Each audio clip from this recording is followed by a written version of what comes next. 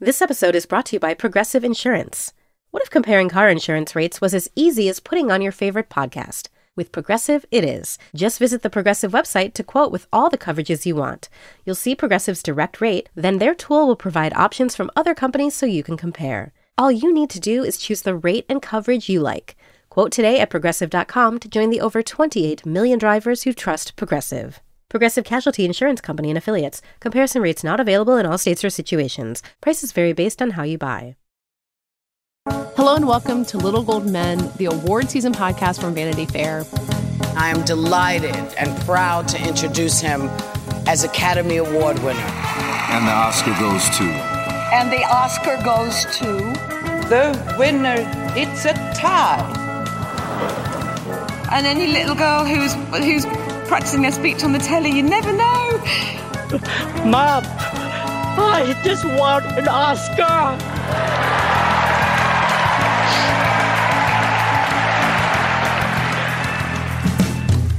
I am Katie Rich. I'm here on my own today because I conducted today's interview with Joanna Naugle, the editor of The Bear. She's Emmy nominated for season 1, but of course season 2 of The Bear premiered in June. So we had a lot to talk about across both seasons.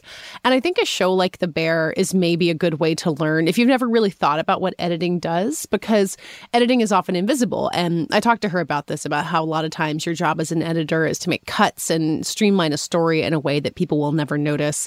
But The Bear is really flashy, and not just in the way that scenes are edited, but in the way that it incorporates childhood photos and music and tiny insert shots of a knife cutting that kind of makes you feel differently about the scene than you would without it. And she talked about how she and the creators of the show really built a lot of that language in solving story problems in season 1, and then kind of helping define like what the vibe of The Bear is, so that in season 2, they could really expand on it, break some of their own rules. She says she thinks season 2 is funnier than season 1, which is interesting because season 2 also has like some of the most harrowing episodes of The Bear. But getting her perspective on it is really kind of like seeing the show through entirely different eyes. So I had a great time talking to Joanna, and I think you'll have a great time listening to it. So now hear my interview with the editor of The Bear, Joanna Naugle.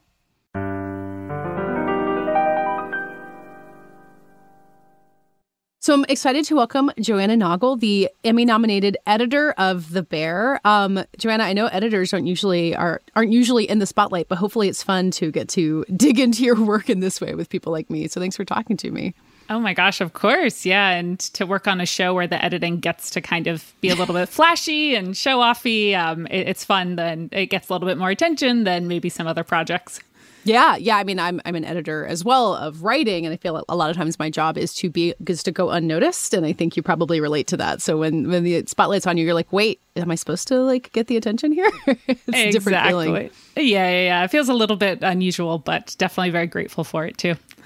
So before we talk about The Bear, we don't talk to editors on the show very often. And I think that's a really interesting career path, because I think a lot of people are like, oh, you go to film school because you want to be a director. And you went to NYU Film School. But from what I understand, we're pretty certain early on that editing was the career for you. So can you just talk about how that revelation happened and why editing, this very specific but really essential part of filmmaking?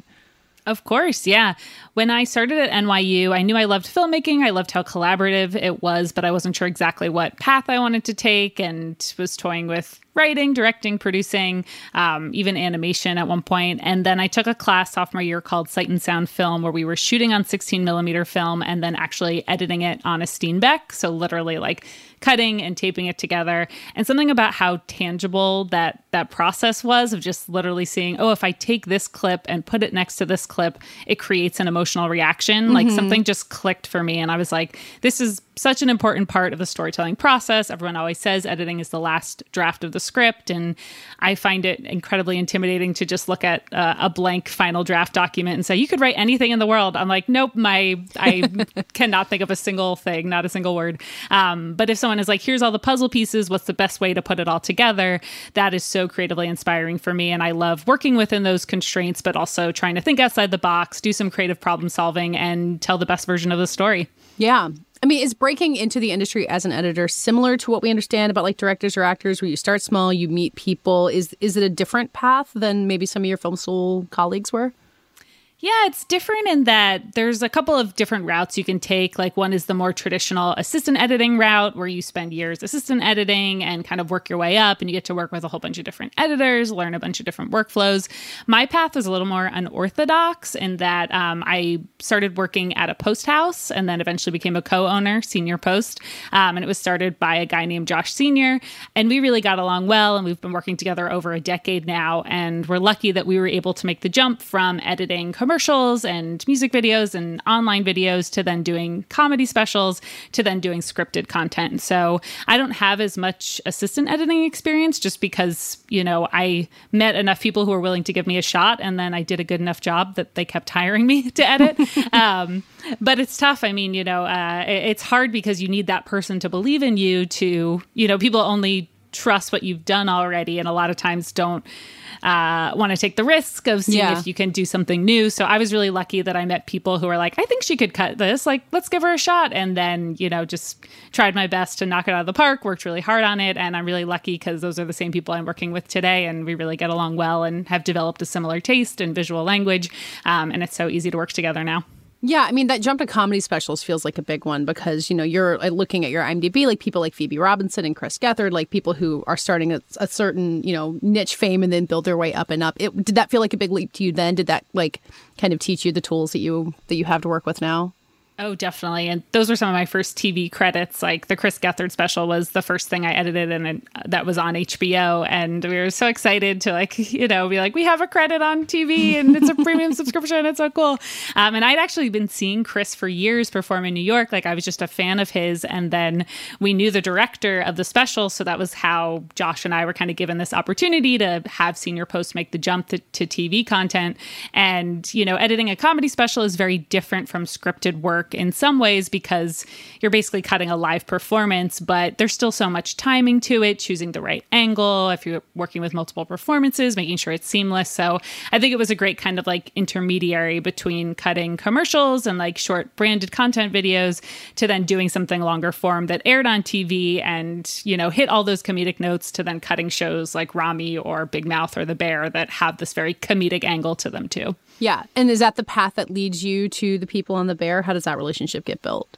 Yeah, exactly. So basically, once we started doing comedy specials, then we met A24's TV department, which we were cutting Two Dope Queens and a couple of their other comedy specials. And then I was able to meet Ramy Youssef because he was cutting his pilot at Senior Post.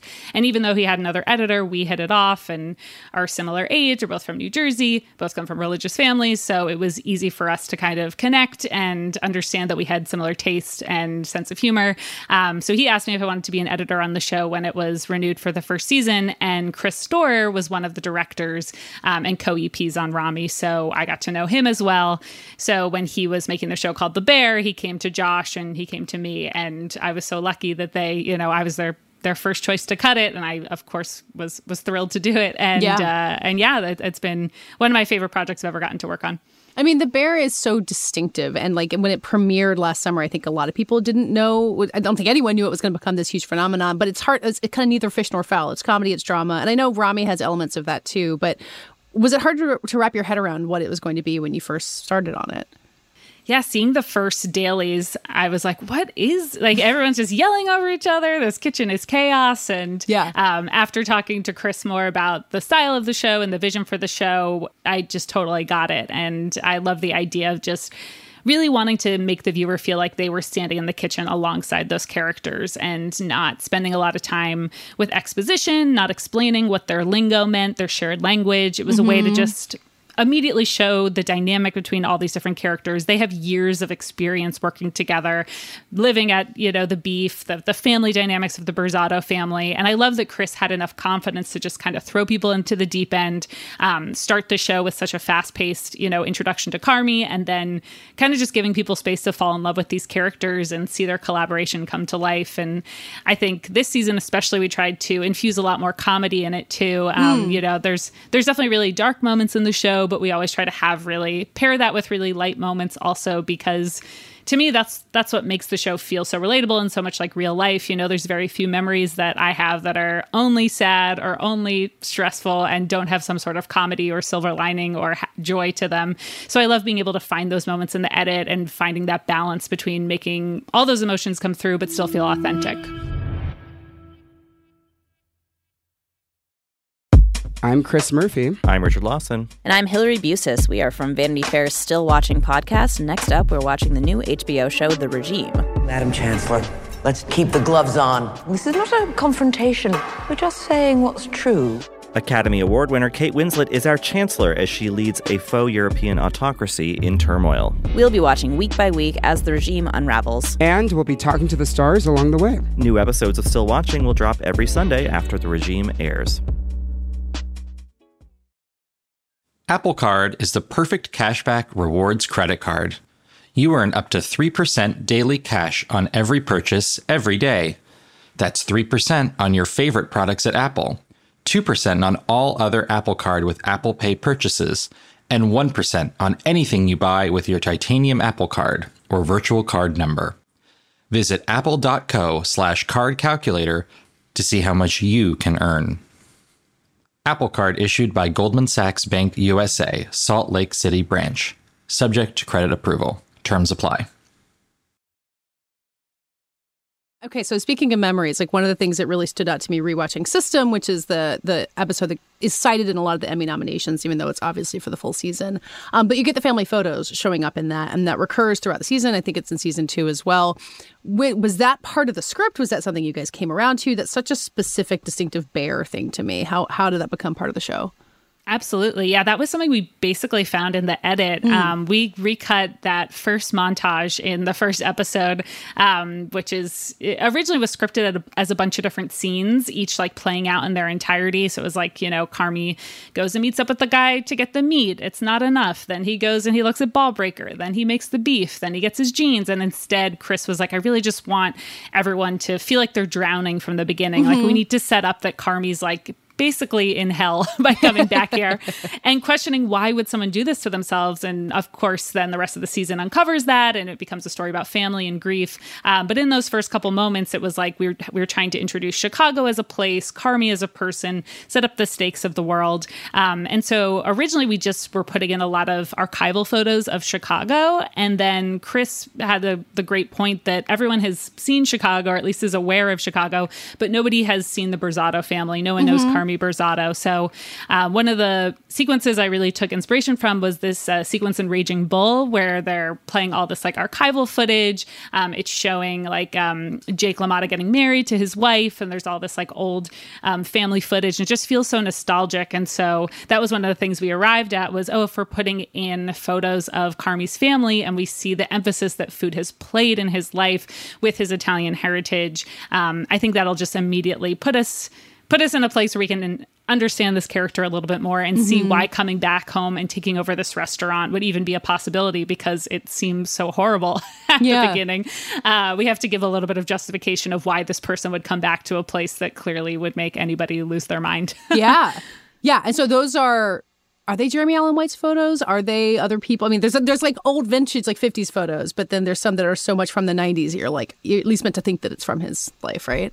Exactly. Yeah. Some of them are definitely Jeremy, and he helped us source those. And then some of them I think are like family members, like photos or photos we found online and were able to clear. So basically, just trying to show like the generations also of people who came to create this family and kind of leave us where we can take off and follow Carmy's story from here. Yeah. And there's a glimpse of Michael, like of John Bernthal, I think, from the back somewhere in that early montage, which is that the only time you see him in the episode? You know, his story unfolds so much throughout the season. So is that a similar thing you guys came upon late of how to get Michael in there? Yeah, I mean, we had so many conversations about, we would call them like the panic attack montages, where Carmy is, you know, whether he's drifting to sleep and it turns into a nightmare of him almost burning down his kitchen or just feeling overwhelmed in the moment. And we were always saying to ourselves, like, what would Carmy be thinking of in this moment? And maybe it's a flashback to the restaurant where he worked in New York with his really abusive boss. So maybe we'd see a flash of Joel McHale there, or maybe we'd see like a knife cutting into meat, which feels a little bit like uneasy. And one of the things we really wanted to come back to was Michael also. And he's just this like presence that's looming over everyone. And even though he's no longer here, you know, he's just felt everywhere in the beef and is always on Carmi's mind. He's always on Richie's mind, Sugar's mind. Like so many of the characters, he's just like this angel who's you know, overseeing everything they do. So making sure to flash to him throughout the season was a way to make sure that was coming through, of behind almost every decision Carmi makes, it's because of him trying to understand his brother,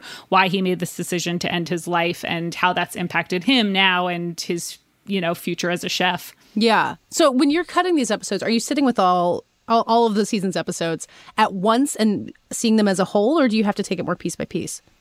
So the season is primarily edited by me and another editor, Adam Epstein, and we kind of have our episode assignments from the beginning, but they're coming in. They usually do block shooting. So sometimes we'll be getting stuff out of order, or we'll get certain scenes that are for episodes, and that's kind of all we have to go on. So it definitely is a little bit piecemeal, but the season does come together really quickly. Like we're cutting throughout production. We're constantly in touch with the people who are shooting, you know, Chris and Josh and Joanna, all the people on set, to say, oh, if we had a little bit more chopping B-roll here, or if you could pick up this shot, that's one of the benefits to primarily having one location in the first season, is they could kind of easily grab stuff if we needed to. So anyway, as Adam and I are seeing the season come together, there definitely are certain scenes that end up getting shifted, or there's footage that we end up reusing, whether it's supposed to be a memory or these panic attacks. So I love how often we're able to draw from this well of, you know, stressful images throughout the season and have them flare up as Carmi is having these stressful moments. And I think the same way they're playing in his memory, hopefully they'll also bring up a memory for the audience, and they can also be right there with him, starting to remember what it felt like watching that episode and having your palms sweat and feeling stressed, and having that motif kind of take us throughout the whole season. Yeah, because that first season, you're building so much to the revelation about Michael and like what happened and the impact of him. So I'm wondering if there's like a, you know, a little dot sticker in your brain where like episode 1 second of Michael, episode 2, 4 seconds of Michael. Like, is it really that literal of a building process across the season? Yeah, it would be interesting to do a time breakdown to see exactly how many clips. That's such a good point. I mean, episode 6 is when we actually see the flashback of him. Yeah.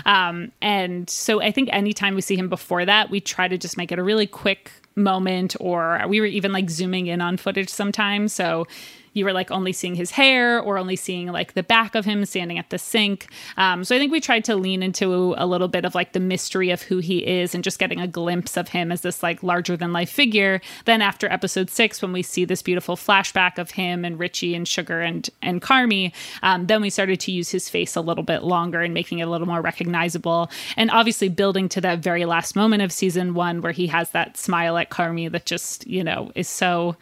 It's so meaningful, and I loved looking at those dailies, and I feel like John Barenthal just nails it. So I think giving, you know, a little breadcrumbs, I guess, throughout the season, we really wanted to make sure that that last moment landed, and we had to see him enough for that to make sense, but also not make it so obvious who this person was before we really got to understand the full picture. Yeah, and I feel like even though Sugar is alive and much more of a part of the show, like her role, she's so outside of the beef for all of season 1, and that first scene where you meet her, like time kind of slows down. You got that Wilco song playing in the background. And it seems like you guys made the most of a character who was important, but not in the show a lot. And I'm curious how that worked from your end, how to emphasize her without her being part of the action in the kitchen. Yeah, absolutely. Yeah, I think we intentionally leaned into her being an outsider in season 1, because she had to be that voice of Carmi saying, why are you doing this? Like, let it go, let it go. And the audience doesn't even really understand, I think, until the end of the season, why he can't let it go. Like, by all accounts, yes, you know, the place he's working in New York seemed horrible, but it seems like he could work anywhere he wants. You know, he's the most talented chef in the world, basically. So I think that was kind of the purpose that Sugar served, was, first of all, like a connection to his family that was a little bit softer and maybe healthier than what we see of his relationship with Michael, but also this reminder of like, you don't have to do this. Nobody is asking you to do this, and realizing that this is something Carmi needs to do for himself. Yeah. And I think the change in season 2 of then Sugar realizing she also wants to be part of that is such an important reason of how the bear comes together, the restaurant at the end of season 2, because, Carmy is very, very talented in many ways, and he is completely useless in other ways. So I think the way that in season 2, he and Sugar and Richie and Sydney can all kind of like find each other's strengths and weaknesses and figure out how to complement each other is such a nice parallel to Sugar not being as involved in season 1 and maybe not thinking that much of how she relates to the team, and then really getting to explore and appreciate that in the second season. Yeah. Going back to what you were saying about season 2 leaning into the comedy some, is that something you're able to do because the characters are more established, because the show is more established? Like, how do you talk about saying, all right, and a lot of that's in editing, right, about making it more comedic. How does that become a shift that you guys can agree on? Yeah, definitely.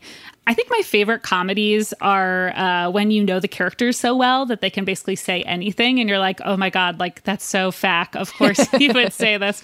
And it's a little bit less like, obvious than like set up a punchline. It's just funny because these people and they're your friends in the same way if your friend says something that, is so expected or feels like, oh, of course, this is their dynamic that is inherently funny and comforting and warm. I feel like Succession did that really well for such a heavy show. All the Roy siblings were so well drawn that you're like, of course, Roman would say this right now. Yeah. So anyway, in season 2, I feel like we really tried to lean into that. And now that all the actors knew their characters so well, there was definitely a little bit more room for improv. And there were definitely some moments in the Christmas episode that they kind of let the Fact brothers improv with a lot of the other characters as they're pitching the business ideas. They're playing dice with Mulaney. Yeah. So I think really looking for those moments to let the characters come through, make them seem funny or allow them to be funny. I didn't take much work on my part. And not being afraid to, have a moment of levity with a moment that was a little bit darker too. And I think it would be easy to really cut something for the comedy, but instead just having like one joke, in an otherwise dramatic scene that can be more surprising and therefore have a bigger effect than being like, oh, seems like we're building to a punchline or something, just having it almost as an aside that ends up being really funny. There's so many lines in the show that like kind of you'll blink and you'll miss it. Like there's so much going on that I feel like we don't always go out of our way to be like, look, we're doing something funny. It's like, oh no, this should just feel like real people interacting and it will be funny because Tina is always, kind of a stick in the mud and now she's finally coming around. And isn't that pretty funny that like now she's like Sydney's #1 biggest fan, even though she used to really, go against her. So yeah, I think just like not being afraid to let those moments shine, but without calling too much attention to them. Yeah, or I think in season 2, the use of Taylor Swift's song in the Richie episode, where it's both funny and like this incredible emotional catharsis, is the exact same thing. Like it's not like one to the other; they're completely together. And cutting around that and building to that moment is kind of an amazing magic trick. Honestly, how'd you guys do that? Oh my gosh, yes. I have to give credit to Adam because Adam was the primary editor on that episode, but I watched it so many times and that episode brings me to tears every time because I'm just so proud of Richie. And that Taylor Swift moment is, I feel like it's so earned. We hear Taylor Swift mentioned a couple times throughout the season. Tiffany's even wearing a Taylor Swift shirt during the Christmas episode. And then to see him kind of just like embracing it and letting loose and really seeing him happy. We don't see Richie happy ever really before, this moment. So I think it's a testament to seeing him be so stubborn, seeing him try to fight things. And then when he eventually just gives into this, seemingly cheesy song and seeing the real joy and pride coming through in that moment. I hope we did Taylor proud because it's such a great song. And Ebbot is such an amazing actor. I just always love that moment. Yeah, and how could you guys know she'd be like the dominant pop culture force of the summer? I mean, maybe we knew the tour was coming, so maybe you did, but yeah. No, it seems to align perfectly. Yes, of seeing people rocking out to Love Story in real life, and then also Richie doing it. I know in the Bear world. I'm Alex Schwartz. I'm Nomi Fry. I'm Vincent Cunningham, and this is Critics at Large, a New Yorker podcast for the culturally curious. Each week, we're going to talk about a big idea that's showing up across the cultural landscape, and we'll trace it through all the mediums we love. Books, movies, television, music, art. And I always want to talk about celebrity gossip, too. Of course. What are you guys excited to cover in the next few months? There's a new translation of the Iliad that's coming out, Emily Wilson. Really excited to see whether I can read the Iliad again, whether I'm that literate. I mean, the jury is out. I can't wait to hear Adam Driver go again in an Italian accent in Michael Mann's Ferrari. He can't stop. I mean, and bless him. I can't wait. Molto bene. Molto bene. We hope you'll join us for new episodes each Thursday. Follow Critics at Large today, wherever you get podcasts. You really don't want to miss this. Don't miss this. Don't miss it. See you soon. So you come back for season 2. The show's been this massive hit, beyond, I imagine, what you expected. What else felt different as you came back to work on season 2? Yeah, coming back to season 2, like you said, it was kind of a pleasant surprise that season 1 took off the way that it did, but it was mostly just centered around being in the kitchen all together. And then as I was reading the scripts for season 2, it was really cool to see them really taking a risk by going out of the kitchen and also really making Carmy kind of a secondary character. Season 1 is almost entirely driven by Carmy, and this season we really were able to get into the heads of other characters. And that was something we really talked about a lot in the editing, was letting the pacing and the editing style really change depending on who was driving the story. And Sydney's episode 3, feels very different from the rest of the series because we intentionally want to lean into what it would feel like to go into her head. And she is someone who always has like a million ideas going on at once. She's really motivated, but also maybe doesn't always know how to prioritize her creative impulses. So being able to cut those montages that were kind of a look into her creative process was so fun. Then the episode her eating montage, not to interrupt you, but like that montage where she eats her way across Chicago is incredible. I can't imagine looking at all that footage every day and not going out to eat. I know. I was like, I need to plan a trip to Chicago just to do the food tour. We were like, she needs like a calorie counter. Oh my God. Like, how much has she eaten in one day? It's so impressive. My goodness. Maybe a little artistic liberty there with how much you can eat in one day. Exactly. We see her take a couple bites. She held back. Yeah. But then in episode 4, that's Marcus's episode and going to Copenhagen. Adam and I edited that episode together. It was directed by Rami. And we really talked about it being so much more meditative and introspective. And Marcus has kind of always been this island of calm in this crazy environment of the bear. So being able to really spend an episode with him and we pulled back the music a lot in that episode. We really let some of the montages just play in silence and see the world through his eyes. It's also the first time we left Chicago. So I think, being able to like lean into a little bit more character development and letting the editing style also reflect their personalities was a really fun thing to work on. And we kept saying this was our like Empire Strikes Back season because everyone was like going and doing their like becoming like training, becoming masters of their craft and then bringing it back to the restaurant to then, open up the bear and hopefully succeed, aka, take down the Death Star. So yeah, I loved that reference early in the season from Chris and Josh because it really was a helpful way to think about, okay, we're going to follow everyone on their own journeys, but only because that's going to be in service of what they bring back to the table for this eventual victory. Yeah. And then the Claire scenes, like throughout all the episodes, they feel kind of like that sugar scene I was talking about in the first episode where it's like it's taken out of time. It can almost be a dream sequence. Like, is that cutting to her personality? Is that something totally different? How do those emerge? Yeah, I loved Molly Gordon's performance as Claire, and I felt like she just has this natural warmth and charisma and complements Jeremy's acting style so well. And yeah, I think because she's so tied to Michael and knowing Carmy from when he was younger, I think we really did want to make all of her scenes feel a little bit like a dream or a memory, and make it feel like she maybe wasn't completely rooted in the reality of everything else that was going on. And she also was supposed to be very much like escapism for Carmy. He has all this stress going on, and this is the first time he's kind of allowed himself to be distracted. So I think we did want her scenes to feel a little bit more like a departure. Like we kept talking about episode 5 being like our John Hughes episode. It's like the most rom-com the bear can get because we're kind of seeing their attraction and seeing this relationship build and fireworks in the background at a house party. Yeah. Some great replacement songs. Yeah. So anyway, yeah, I think it was a definite choice on Chris and Joanna and Josh's part to make it feel like she was kind of taking Carmy away from the story, but hopefully not in a way that people resented, just in a way that Carmy's imagining what his other life could be. Like maybe he doesn't have to be somebody who has no, social relationships or is only dedicated to his work and doesn't even know how to describe what fun is. I think she's supposed to be this fork in the road to say, okay, this is what my life could be, and then him figuring out how to balance it. And spoiler alert, not always doing the best job. Yeah, but you also need to balance it with Sydney whenever he comes back being like, hey, dude, what's the deal? Like the resentment has to be there on the background, even as alluring as those Claire sequences are.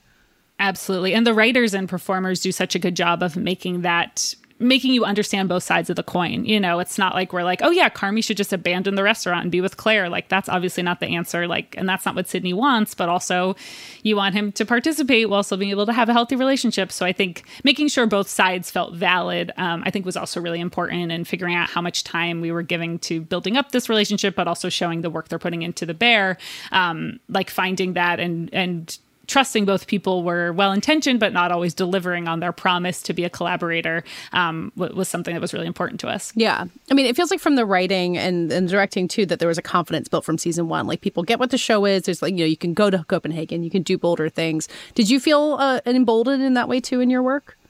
Yeah, I would definitely say so. I think because season 1 was so well received, it was like, okay, we can like take some of the same risks again and maybe even push it further, and, you know, getting a chance to maybe hold on sequences a little bit longer, not feeling like we always had to be, you know, operating at 100 miles per hour, but also having some of those moments too that are so much fun to cut. Like, we really start season 2 at a much slower pace than season 1.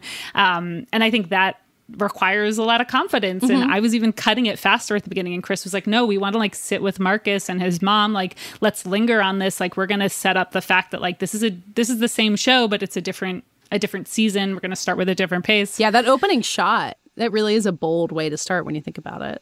Yeah, it's so still. There's not much going on. I was trying to cut it right away. Chris was like, no, let's sit on it, which was completely the right move. But yeah, it definitely was like finding the way to introduce us back into this world, and then having, you know, when the Refuse song comes in at the end of the first episode of season 2, it's like, okay, don't worry, we're still going to get crazy. We're still going to have some wild montages, but also like this is going to be different. And I applaud Chris for not just trying to do the exact same thing as season 1, like taking some different risks. And I think it just made people fall in love with the show even more, because he'd built up so much goodwill with season 1. Well, and the episode lengths vary so much. You know, the Christmas episode is over an hour. Like, is that part of that confidence too, of, you know, you're like, no, we have to be done in 30 minutes, and then you realize that you don't have to? Yeah, definitely. And, you know, Chris is so great at being like, if we can shave any fat or cut any fat in like the early episodes, like, let's go for it. Like, I think finding our moments to linger, but then also moving things along and not feeling self-indulgent or just giving people enough information to get it. I think we really try to reward people who are watching closely and, you know, paying attention to all the little asides. Like, we're mentioning the fridge throughout the entire season, from like the very first scene when everyone's together. They're already talking about the fridge being broken, which obviously pays off in the finale as something that everyone just keeps procrastinating about, and then ends up, you know, making things difficult for them. So yeah, I think trying to not rush through things, but also keep things moving at a pace that is engaging and, you know, is still able to emotionally connect with all the different characters, but also letting those more, I guess, expanded episodes feel like they warrant the time too. And I think we needed every minute of the Christmas episode to just understand what a train wreck it was turning into. So being able to have the space and time to play with that really made a big difference. Yeah. I mean, in my memory, that showdown between John Bernthal and Bob Odenkirk goes on for like 5 minutes of them staring at each other. I know it's not that long, but like, you sit in that horrifying space for such a long time. You really have to. Absolutely. And we really built in silences too. Like, if you're just looking at people staring at each other in silence, even if it's only actually a second, like, it could feel like a minute, because for such a loud show too, I think that's also something that by having moments that are so loud and busy, the quiet moments and the slow moments feel extra slow, even if they're not actually that long. So I love being able to play with that contrast and really have, you know, the loud moments feel loud and the quiet moments feel quiet, and understand the emotional effect that has for the audience. Yeah. I mean, obviously season 3 is a million question marks with everyone still on strike, but do you feel like there would be changes in store, like that the purpose of the bear is to evolve in that way, and like you guys would want to keep pushing somewhere? I think so. I mean, I just really trust, you know, Chris and Joanna and Josh and all the writers and the creative producers behind the team. Like, you know, as I was reading season 2 for the first time, I was like, oh, this is kind of sad. Like, they're going to tear down the restaurant. And then, you know, by the end of the first script, I was like, all right, I'm sold. Like, I want to do whatever, wherever you guys are taking us. So I haven't heard what season 3 would be about, but I imagine it would be like, you know, a slight reinvention, or seeing what the world of the bear is now that it's a functioning restaurant. Like, what does that mean?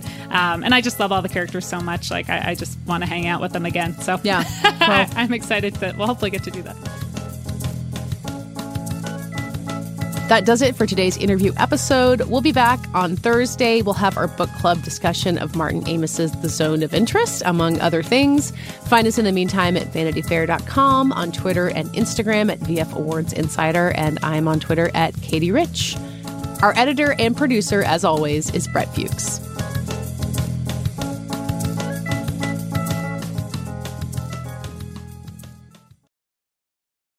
Hi, I'm Jeremy Larson, the reviews director of Pitchfork, and this podcast is supported by Pitchfork Music Festival.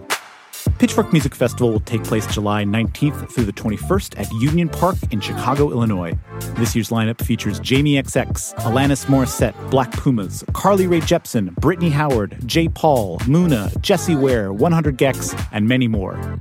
The festival also features diverse vendors as well as specialty record, poster, and craft fairs, and works to support local businesses while promoting the Chicago arts and food communities as a whole. For more information on tickets and lineup, visit pitchforkmusicfestival.com.